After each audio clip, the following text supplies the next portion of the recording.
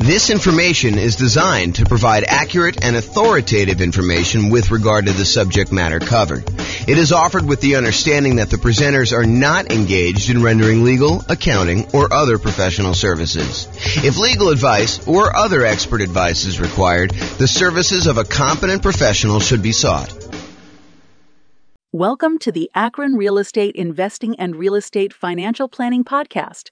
Learn all about investing in real estate in Akron, Ohio, with a combination of real estate financial planning and modeling with numbers specific to Akron, plus syndicated, more generalized recordings of live and pre-recorded real estate investing classes, not all of them specific to Akron. Be sure to stay tuned after the podcast for a message from our sponsors. All right. Well, welcome and good morning. This is James Orr, and this is a special class. So just got back from my vacation, tropical vacation, and had a voicemail message come in from someone who wanted to hire me to do some consulting on a value add multifamily property that they recently bought. And they'd ask a question about, on the voicemail, when to do the upgrades for the value add, like kind of like the timing and thinking about how to do those. And I had never really done a kind of formal class of that nature before. So I decided to sit down and create a PowerPoint for the coaching clients. And so this is part of the coaching program about when to do upgrades with a value add rental property. And we will jump right into it. I'm doing this live for me, but no one is on live. And so this is basically a recording that you'll have access to in the control panel there. So kind of where are we in this process? The coaching is primarily about how to improve rental property cash flow now. And if you think about that, it's this kind of visual that we have of all the different stages for when you're acquiring a property. And this is in the stage for improving the property. And specifically, it's in the upgrade property section. So if you're familiar with this kind of visual that we do, these are all the different strategies for improving rental property cash flow, either cash flow or cash now kind of stuff. And that's for when you're searching for properties, all the things you do when you're searching. These are all the different things you do in order to improve cash flow when you're financing the property. This is all the different things you do when you're thinking about which strategy to use in order to get the most cash flow for a property. And then this is the one that we're in today, which is in the improved property stage. And specifically, we're doing the one that's highlighted here when you upgrade a property. And historically, I think I've talked about this more as a, upgrade the mailbox, kind of fix the lettering on the door, fix the landscaping, do some small improvements to the property in order to kind of get higher rent on it. But this could be everything from the most minor thing, like painting a mailbox, to the most major thing, like completely upgrading a kitchen and, redoing the entire interior of a property, or, doing a carpeting or doing new flooring or whatever you're doing. So there's a range of what upgrading the property is. And one of the questions is, when do you do that? Do you do that as soon as you buy the property? And we're going to talk about that. Or do you do it, when you have cash flow coming in from the property and you kind of fund it with cash flow from the property? And then what is the kind of like economic or mathematical calculations we do in order to determine, should we do this upgrade or not? And mathematically, how do we think about that? And so that's what I plan on covering in this particular one. Just to kind of finish this out, there's a whole section on when you're marketing property. There's a section when you already own property, section when you're renting the property, all things you do with property management and as you're renting it. And so those are the different stages. And today we're covering this one in the improved property and specifically upgraded property. Okay. So specifically for this recording, I want to focus on when. If you're not, and when, as opposed to what you should do, what improvements you should do, and how much each of those will change the rent. I think there's a lot of variation in that, and it's very market and property specific. And so I'm not going to get into that in this class. Maybe I will do a class on that in the future. And if somebody really wants that, let me know. We could do that as part of the coaching call one of the days, and we can kind of figure that out. But today I'm going to focus in on when. So first I'll do kind of a carve out. Look, if you're doing a BRRRR strategy, if you're trying to do a buy, rehab, rent, then refinance, and then the last R is repeat. If you're trying to do that kind of process, then obviously you're going to do a lot of the improvements in the value add upfront as soon as you acquire the property, because you want to have all the value add done to improve the property value so that you can do your refinance and pull out as much money as you can, leave as little money in the deal as possible is probably a better way of saying that when you're doing these kind of burst strategies once, because you want to take advantage of that increase in value of the property. And likewise, if you're buying a property with the sole purpose of flipping it, you're going to buy a property, you're going to do a bunch of rehab to it, especially if you're going to do a big multifamily where you do rehab, you get tenants in there, you raise the amount of rent you're getting, which raises the value of the property, and then you're going to go sell that property, 3 months, 6 months, 12 months, a year or two down the road, then you're probably going to want to front load as much of these as possible.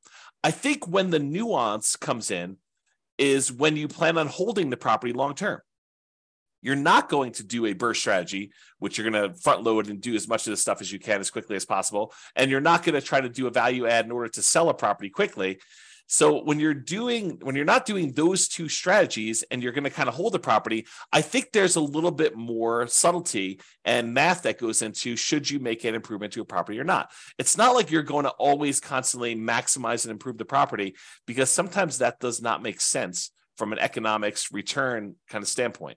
So let me just make sure I read my notes here. So if your plan is to not take short-term advantage of the forced appreciation, which is really what you're doing when you're doing all these improvements on a property, is you have natural or organic appreciation when a property tends to go up in value over time. You hold a property and inflation happens and things become more expensive. That's organic appreciation, or kind of like natural appreciation. The property values tend to kind of creep up over time. But you can force appreciation too. You can go in there and actually add value to the property and get stuff done. So if you're not trying to take short-term advantage of that forced appreciation, you're not trying to sell it and capture forced appreciation, and you're not trying to refinance the property to benefit from the forced appreciation, which may or may not be BRRRR. Sometimes you kind of like improve a property and then you do a cash out or a long-term financing because the way you had to acquire the property was different, which I guess is a variation of BRRRR, but I digress. So if you're not trying to take advantage of that short-term forced appreciation, then you may want to emphasize the returns from the return quadrants, and specifically, I think, more of the cash now side. You could go ahead and invest in something and get appreciation and maybe even some improved debt pay down, although it's much less likely. We'll go over that in a second here. But you can get this kind of improved appreciation. But honestly, you don't get that appreciation benefit until you either sell the property or you do some type of cash out refinance. And so the benefit from that is at some undefined point in the future, and it's uncertain. And so I think when you're thinking about whether or not you should do these improvements and when you should do these improvements, you really want to focus much more on the right-hand side of the quadrants, which I'll show you here in a second, and specifically the cash flow portion of that. Maybe a little bit on the cash flow from depreciation, but mostly that's like a benefit you get, a short-term benefit of taxes. It's almost like a rebate on the money you spend. So let's talk about this.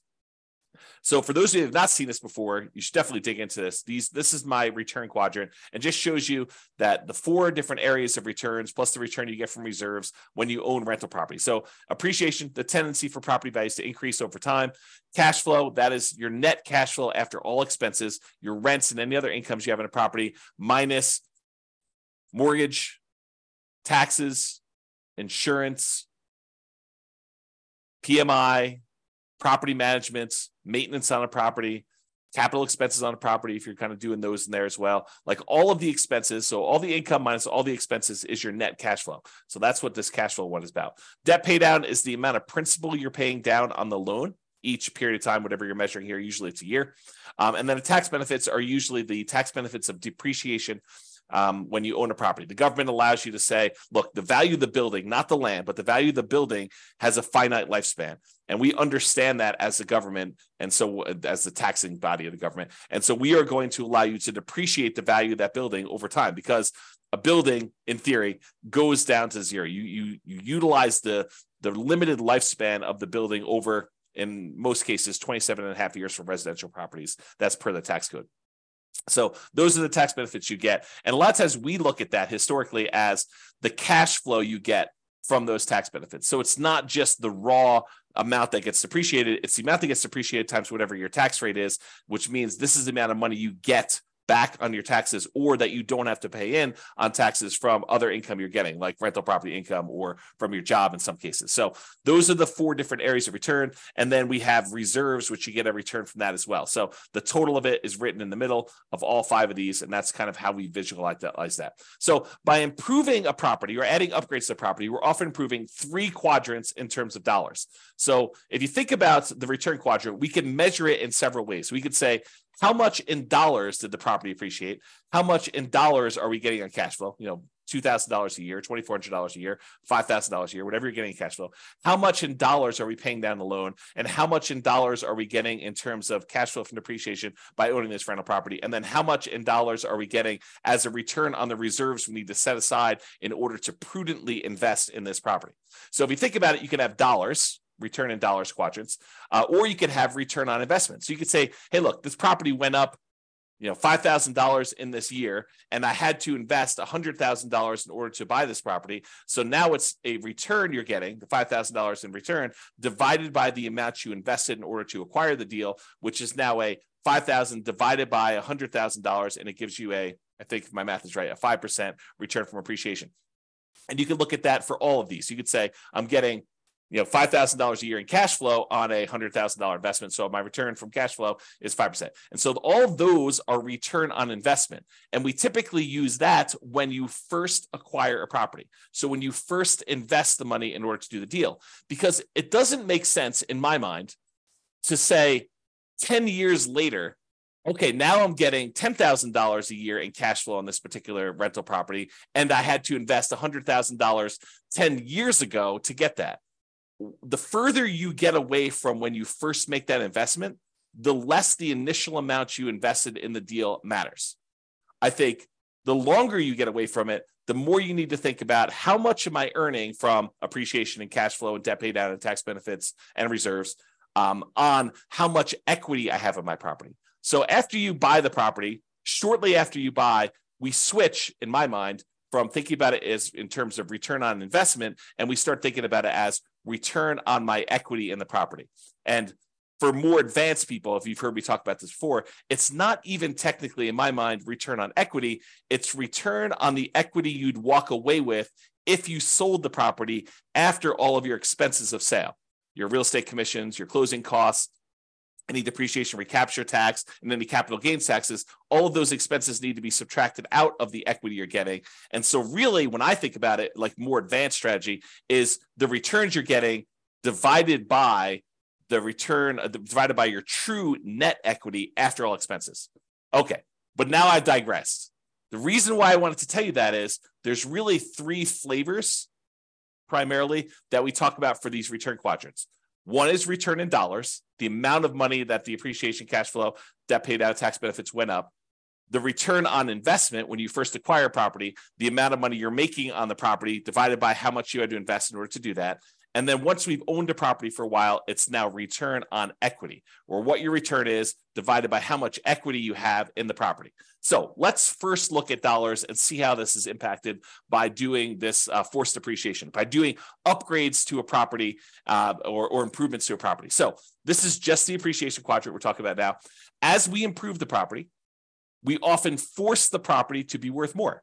I mean, think about this. You go into a property and you replace the carpets, or you add a new roof, or you add a new furnace or something like that. Don't you, in theory at least, improve the value of the property? Now, from an appraisal standpoint, it might be tricky. However, with multifamily properties, a lot of times if you're able to get more in rent because of the way that they can calculate what a property is worth based on a cap rate, we can now say that because rent is more, now the property is worth more. This doesn't apply nearly as much to single family homes, probably even duplexes, triplexes, and fourplexes. The more properties you get, the more units you get, the more this cap rate idea and valuing properties using cap rate can matter. So the more rents we get on a property, the more the property is worth. When you and to a lesser degree with things less than 5 units, but more commonly with 5 units or more. So with these kind of like single family homes, duplexes, triplexes, fourplexes, a lot of times improving a property in order to increase rent is not going to necessarily directly improve the value of the property. Really what we use to determine value for properties on like single family homes, duplexes, triplexes, and fourplexes are comparable sales. So you have to have another property that is a single-family home another single-family home if you're comparing it to a single-family home, or another duplex or 2 or 3 sell that is similar to your duplex so that you could use that to determine value, or triplex is the same thing, or fourplex is the same thing. So you have to use like-type properties. And there are lots of exceptions for how you calculate this value, which we're not going to go into here. But that's the idea, okay? So as we improve the property, oftentimes we kind of increase the value and make it worth more. So for example, if you are buying properties and they are all really old 1970s vintage type properties, and you're comparing them to those properties might be selling for a certain price. But if you completely rehab your property, upgrade the kitchen, upgrade the bathrooms, upgrade the flooring, upgrade all the windows, upgrade the roof, upgrade the furnace, the heating and air conditioning, HVAC, if you upgrade all that stuff, now you should be comparing that property to similar properties of similar quality. And so you might get an increase in value by doing comparable sales approach. Usually for these multifamily properties, by improving the value of the property and getting more rent, you're able to get more value through the cap rate calculation determination for value. Okay. So the raw dollars, when we do this kind of upgrade, the raw dollars in appreciation goes up. Your property was going up, $3,000, $5,000 a year, whatever it was kind of going up, nice, slow and steady. I guess it's this way, slow and steady to the right, up. But now when you come in there and you add an investment of $10,000, $20,000, $30,000 to do improvements to your property, you might get a significant step up in appreciation for that year. And then from there, it tends to grow at whatever that rate is. So you spend $10,000, now maybe your property is worth $20,000 more, as just a hypothetical example. Don't use those numbers as like a guide and say, for every 10K I invest, I'm going to get 20K out. You have to do the math, and that's what we're going to talk about here a little bit later. Okay. So if you're doing that, though, you put $10,000 in, you're going to get like an improvement of increase in value of $20,000. That's a step function increase in forced depreciation. So if we think about that, this extra $20,000 return in dollars goes here. So now we saw a bump up in the amount we saw in appreciation.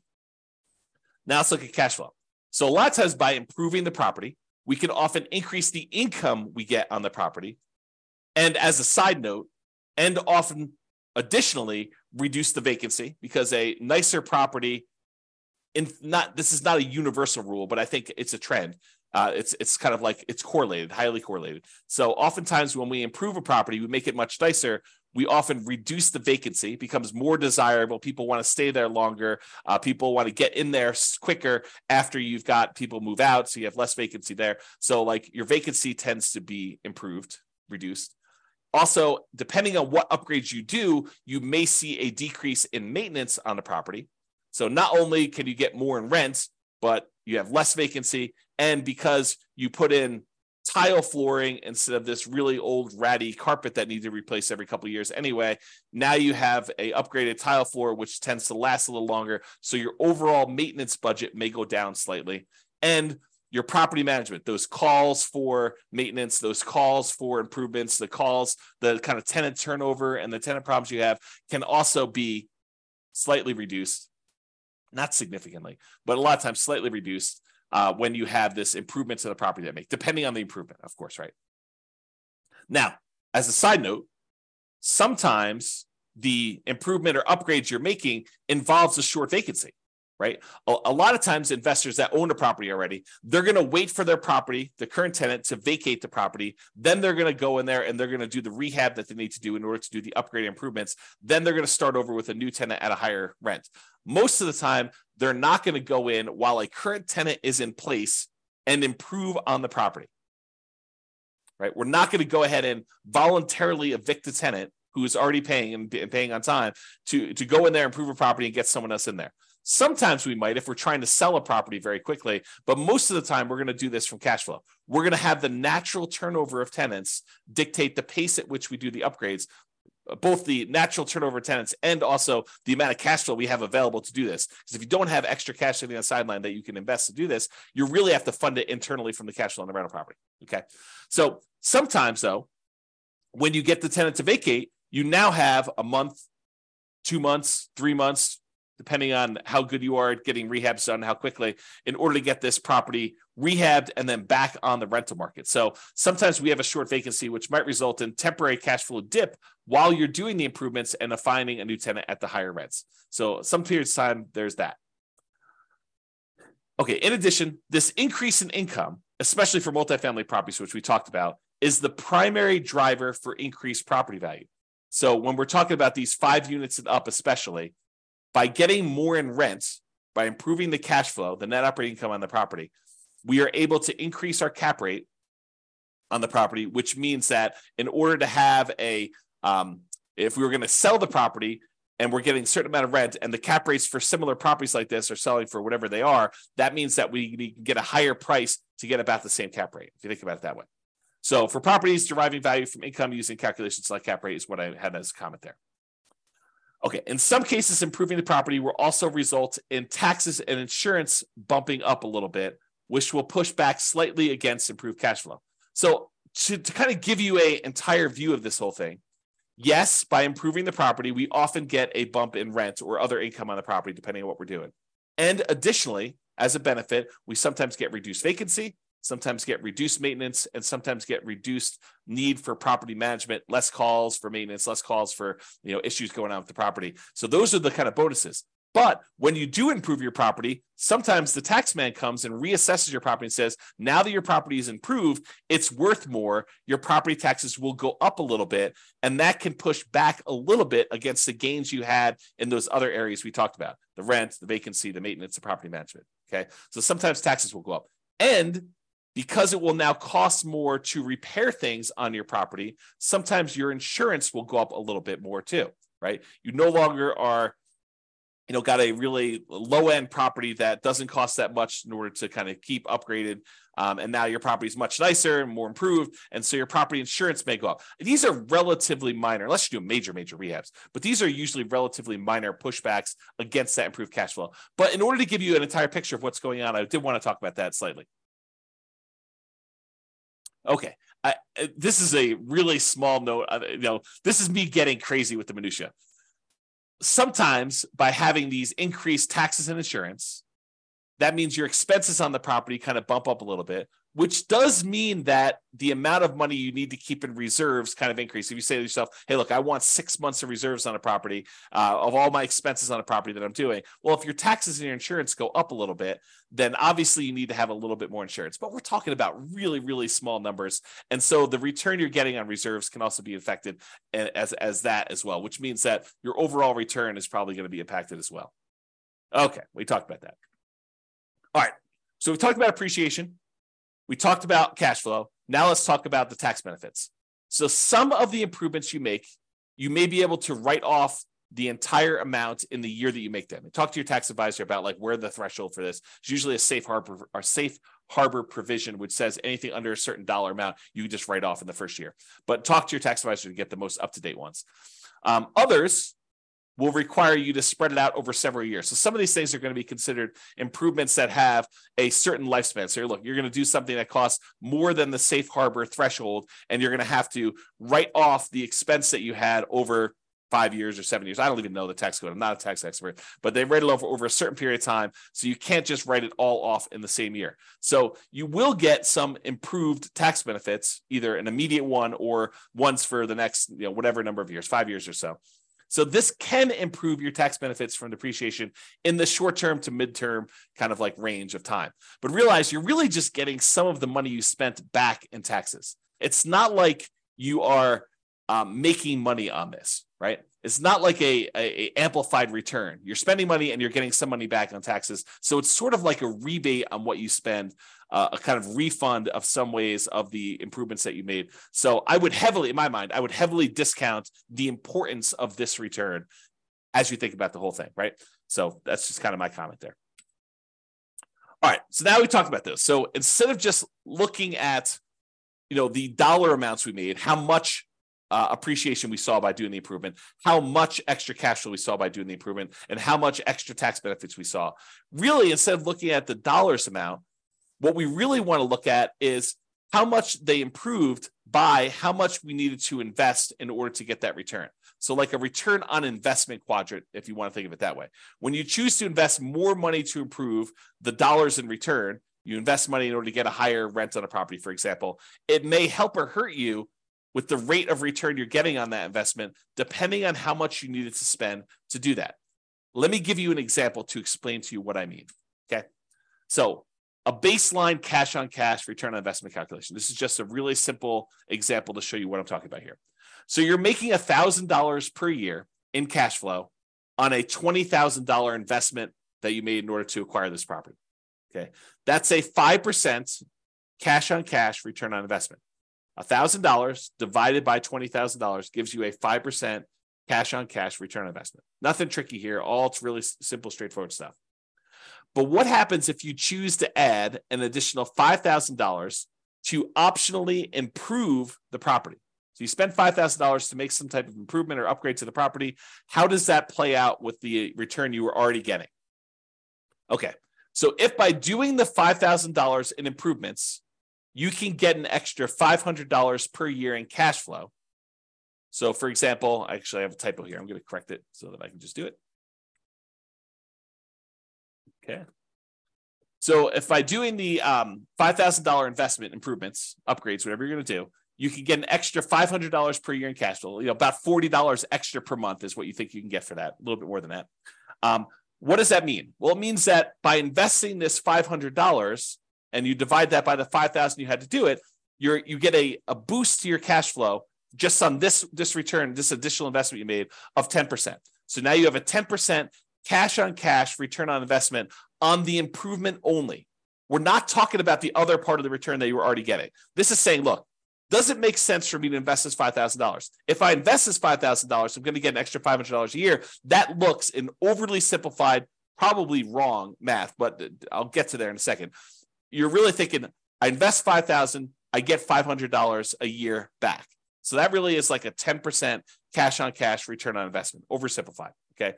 So since this is higher than the return you were getting before you decided to do the upgrade, that 5% cash on cash return, then by doing this, you will overall improve your return. So now we had the $1,000 a year we were getting before, plus the $500 that we got by doing the improvement. So now we're getting $1,500 a year in cash flow. And now we need to divide that by the $20,000 we needed to invest originally in order to buy the property, plus the $5,000 that we just added to do the improvement. So now it's over $25,000 total. So now it's $1,500 divided by that $25,000. That is now a 6% cash on cash return on investment overall, including the improved cash flow and the additional investment. So what we basically did is we went from getting a 5% return.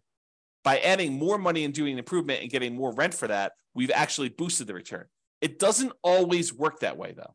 Okay, and so here's an example where it actually hurts you to do the extra investment. So imagine you did the same $5,000 improvements, but instead of getting $500 per year in extra cash flow, you only get $200 per year. So that $200 in extra cash flow divided by that $5,000 that you invested is really a 4% cash on cash return on the improvement only. Okay. Before, when we were getting $500, that was a 10% cash on cash return. Now we're only getting $200. So that's only a 4% cash on cash return on investment on the improvement only.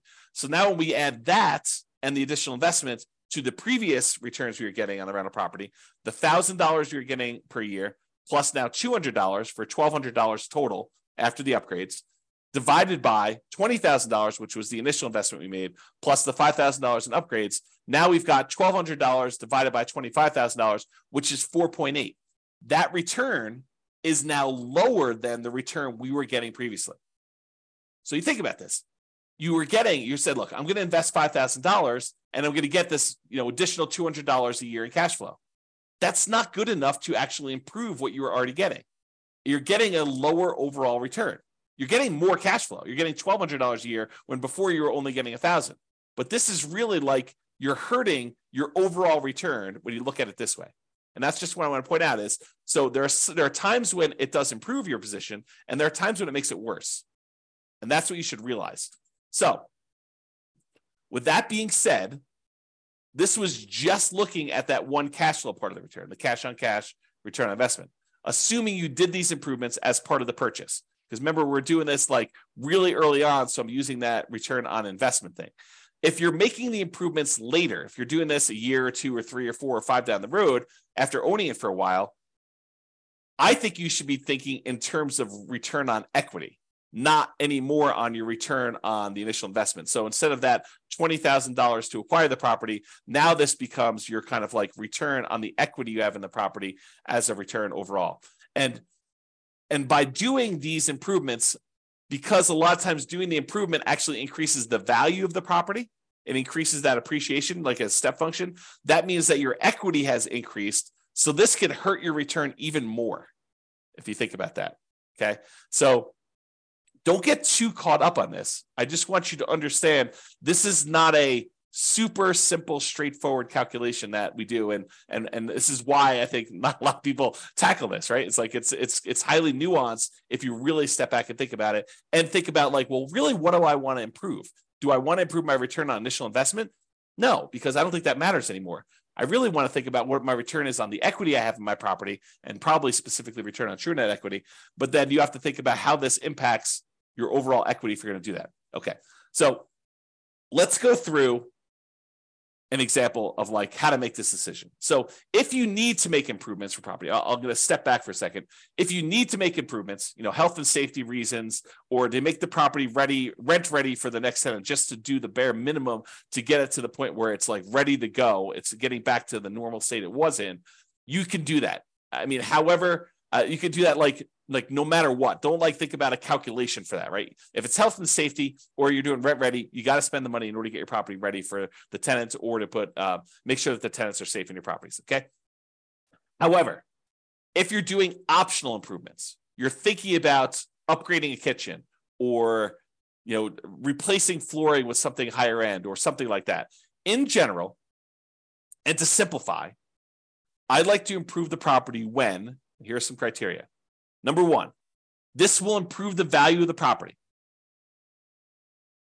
So there are probably exceptions to this, but in general, what I like to think about is, will this make the property more valuable overall? And if it will, then I tend to say, okay, that is one criteria I'd like to see happening. There are probably some exceptions, like if the return you're getting in this next step here, if the return you're getting is so good, but it just sort of holds the property at its current value, I may still be willing to do that. But ideally, it's when they will improve the property, improve the value of the property. Additionally, I can get a good return on the money I'm investing. And as soon as I said that, you're like, well, James, what's a good return? I'm so glad you asked. Okay. So what is a good return? The good return is, think about where you can invest money now and what return you can get with similar risk characteristics.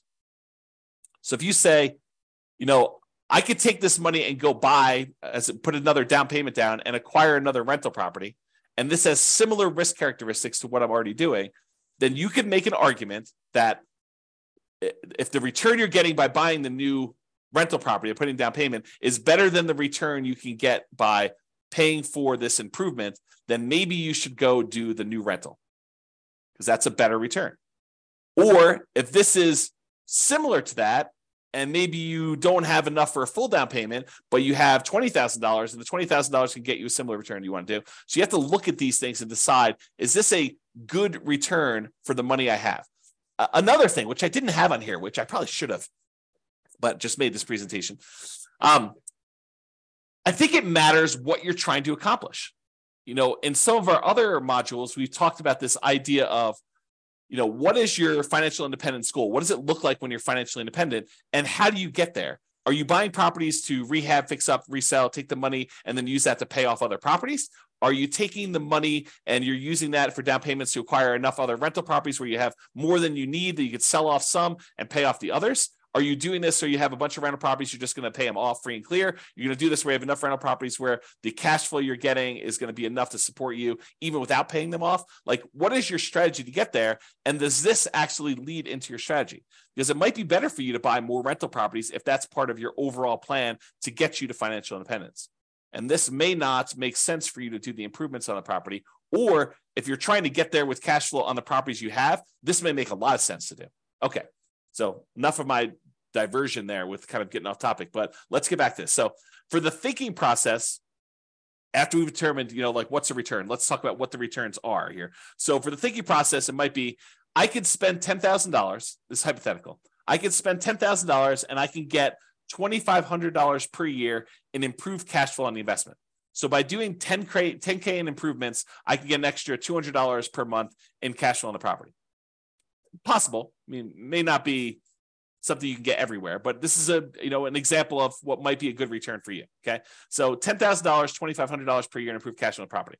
So here's the simple math, which I would argue is probably not correct, but it's a good starting point for you to start about it. Okay. So simple math, I'm getting a 25% cash on cash return on that initial investment I made.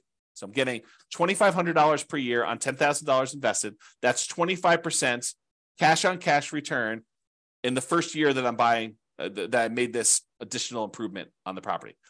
And in order to make the simplified math sort of work, you have to think about, okay, I'm going to get this $10,000 investment back, plus maybe a return on that when I ultimately sell the property or refinance later.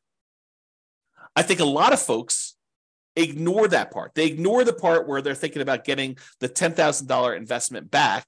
They think I'm getting a return on this money, but realize that money is gone unless you're getting it back when you sell or you refinance out later. And the only way you do that is if it improved the value of the property. So you need to make sure that it improved the value if you're going to use this simple math as a general rule of thumb. Okay. The more complicated math and the more correct math, I would probably say, is I'm going to get my initial investment back over 4 years. So you put $10,000 in, you're getting $2,500 a year. You get your initial investment back over a 4-year period. And then these improvements should last another 4 years. And I'll get an additional return of $2,500 per year for those 4 years too. Because realize a lot of times when you spend money to make an improvement, it has a limited lifespan. Example with flooring. You go ahead and you spend $10,000 to upgrade the flooring to luxury vinyl tile or whatever you're doing, or luxury vinyl plank in the entire house. That doesn't last forever, right? That may last for 5, 10 years, something like that. I used 8 in this example, but it's really whatever the lifespan of what you're buying is. If you're doing carpet, carpet may only last, I don't know, depending on how bad your tenants are with carpet, 2, 3, 4, 5 years, a few tenant cycles. If you're really lucky, the private tenants take care of stuff, maybe 10 years. So this carpet has a very limited lifespan. So the amount of money you invest, you not only need to get your money back, you need to get a decent return on that money when you're doing that. So the more complicated version of the math is put my $10,000 down. That year I get $2,500 back. So I'm out net $7,500. Then the next year I get $2,500 more back. Then the next year I get $2,500 more back. Next year I get $2,500 more back. And at that point, I paid my initial investment back. And now I'm getting $2,500 a year for the next, whatever it is that particular upgrade lasted for, and that you're getting that extra money from, another 4 more years at $2,500, which then you get another $10,000 on that initial investment. So how do you do that calculation? Well, I'm going to show you on the next slide. It's called an internal rate of return calculation, or an IRR calculation. And you just use Excel to do it. And I'll include a copy of the Excel spreadsheet so you can go download it and modify it. But I'll show you how to do it. So basically, you look at what the return is by putting money in and getting some money out over that, whatever time period is that you're going to hold that. And then that is the return you look at to determine whether that is a good return for you or you can get better elsewhere. So that's how you can look at it. So some investors, by the way, and I'm done with this example of like when to approve. Those are the general rules I have. Some investors prefer to have the property self-fund the improvements. In other words, pay for it out of cash flow. So the existing cash flow on the property needs to accumulate so that you get the $10,000 you need in order to do the improvements. You don't do the improvement until the property generates $10,000. Then at that point, at the next tenant turnover, when the next tenant voluntarily moves out, then you go in there, you take all the extra cash you have, you improve that particular unit, and you slowly move up over time through the natural organic tenant turnovers that you have and the cash flow you're getting from your rental properties, and then you kind of up your rental properties and the rent you're getting on each one as you go. Okay, so a lot of investors will look at it that way. Some investors have extra cash outside of it, and they're willing to go and use that money in order to fund the deal in order to do that. But I think less are willing to do that. I think more of them are willing to fund it internally from the property, and fewer are willing to do that up front. Unless you're doing like BRRRR or you're trying to do a property where you're selling, I think a lot of investors will add money in order to do those up front.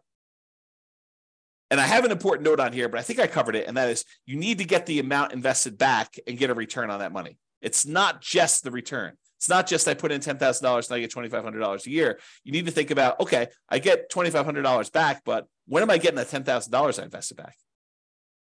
And the exception to this is unless you're getting that back on sale. You're thinking about, okay, I'm getting this extra rent, but I'm going to get this $10,000 back when I sell it or when I cash out refinance later on. And so you have to think about it that way. But be careful with that thinking, right? Because a lot of times you're not going to get that back, because you had to go and do the upgrade again 4 years, 10 years later when the flooring wears out and you got to do another upgrade, or the HVAC wears out or the roof wears out or whatever you're doing. So you're not always getting that back. And so you really want to think about a better way to do this is that internal rate of return. Speaking of which, let's talk about that. So here's to the right is this really simple version of the spreadsheet. All it shows you is all the different years and the amount that you invested and the return you got in that year. And if you need more years, just go ahead and add additional ones. Make sure you change the formula so that it calculates it right. So it's using all of the different years to do it. But you'll want to go ahead and add however many years that particular investment added. And in some cases, it's more complicated than this, right? Like you invest $10,000 now and $4,000 3 years from now, and you got $2,500 back in the first year, or maybe less in the first year because you had some vacancy time. So maybe you get $2,000 back in year one, and then next year you get $2,500. Next year you're going to get $2,600. Next year you get $2,700. You can change all these numbers, and it will do the right calculation for you.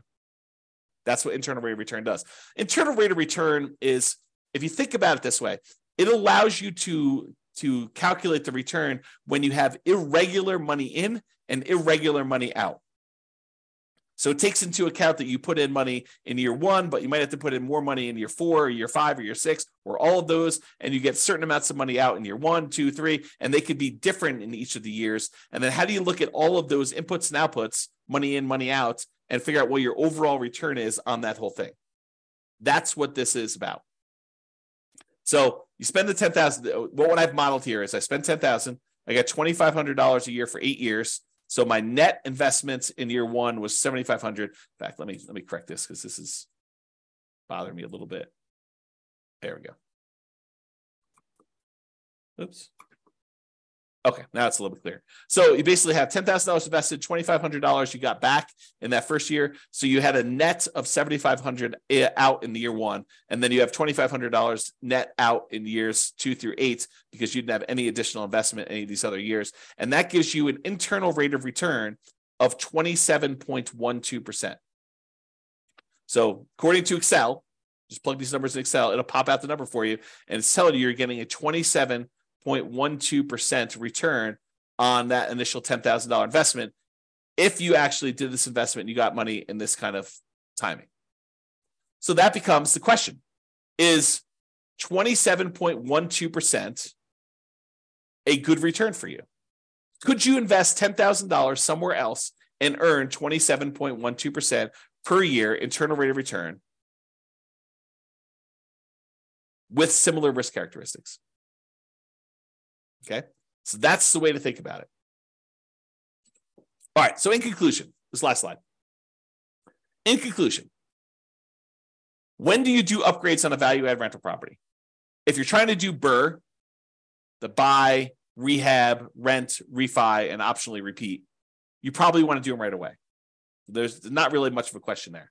If you're looking to sell the property, probably want to do them either as soon as possible or just long enough in advance of the sale to document improvement in rent to justify a higher sale price.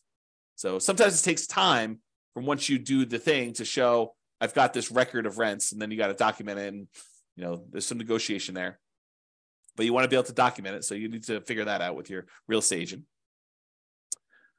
Or if you're looking to keep the property, in general, at a reasonable pace between tenant turnovers. So as tenants turn over in your property, you would consider what improvements to make there and what your return you would earn by doing those improvements and whether that is worthwhile doing. Some investors will want to have the property self-fund these improvements from cash flow between tenant turnover. So you accumulate enough cash from the property that it's generating that you take some of the money and you do this. Now realize, if you're doing it as we suggest, you're putting aside money for maintenance on a property already. Now, this isn't always maintenance. You want to be careful you're not spending, maintenance for a roof on an upgrade of improving a kitchen, right? You want to make sure you have enough money set aside for maintenance on things that you're doing on a property. But a lot of times we have money set aside for some of these things or to help with some of the costs. Some investors want to have the property self-fund improvements from cash flow between tenant turnovers. I already said that. Some investors will look at adding additional capital to make improvements by doing a return calculation on the additional capital invested and the improved return. So kind of we talked about before, you're going to put the money in. What return are you getting on that money? And is that going to help your overall return? And is that a good return compared to where you could put that money elsewhere? I think those are the considerations you have. Okay. If you have any questions on this, join one of the coaching sessions and we'll go ahead and get your questions answered for coaching clients. This has been James Orr. Thank you very much. Bye-bye for now. With home prices up, mortgage interest rates up, and rents up, but not quite enough to counteract the higher prices and interest rates. Cash flow on rental properties in Akron is harder than ever. Book a call with the Real Estate Financial Planner to apply our proprietary 88 strategies to improve cash flow on your rentals. See the show notes for a link to schedule your call and improve your cash flow today. If you're a real estate agent, lender, or professional in Akron that wants to help our real estate investor listeners, consider reaching out to learn about collaboration opportunities with this podcast. We'd love to add more value to our listeners by having you assist our investors buy, sell, and finance their real estate investments. See the show notes to schedule a call to discuss collaboration opportunities.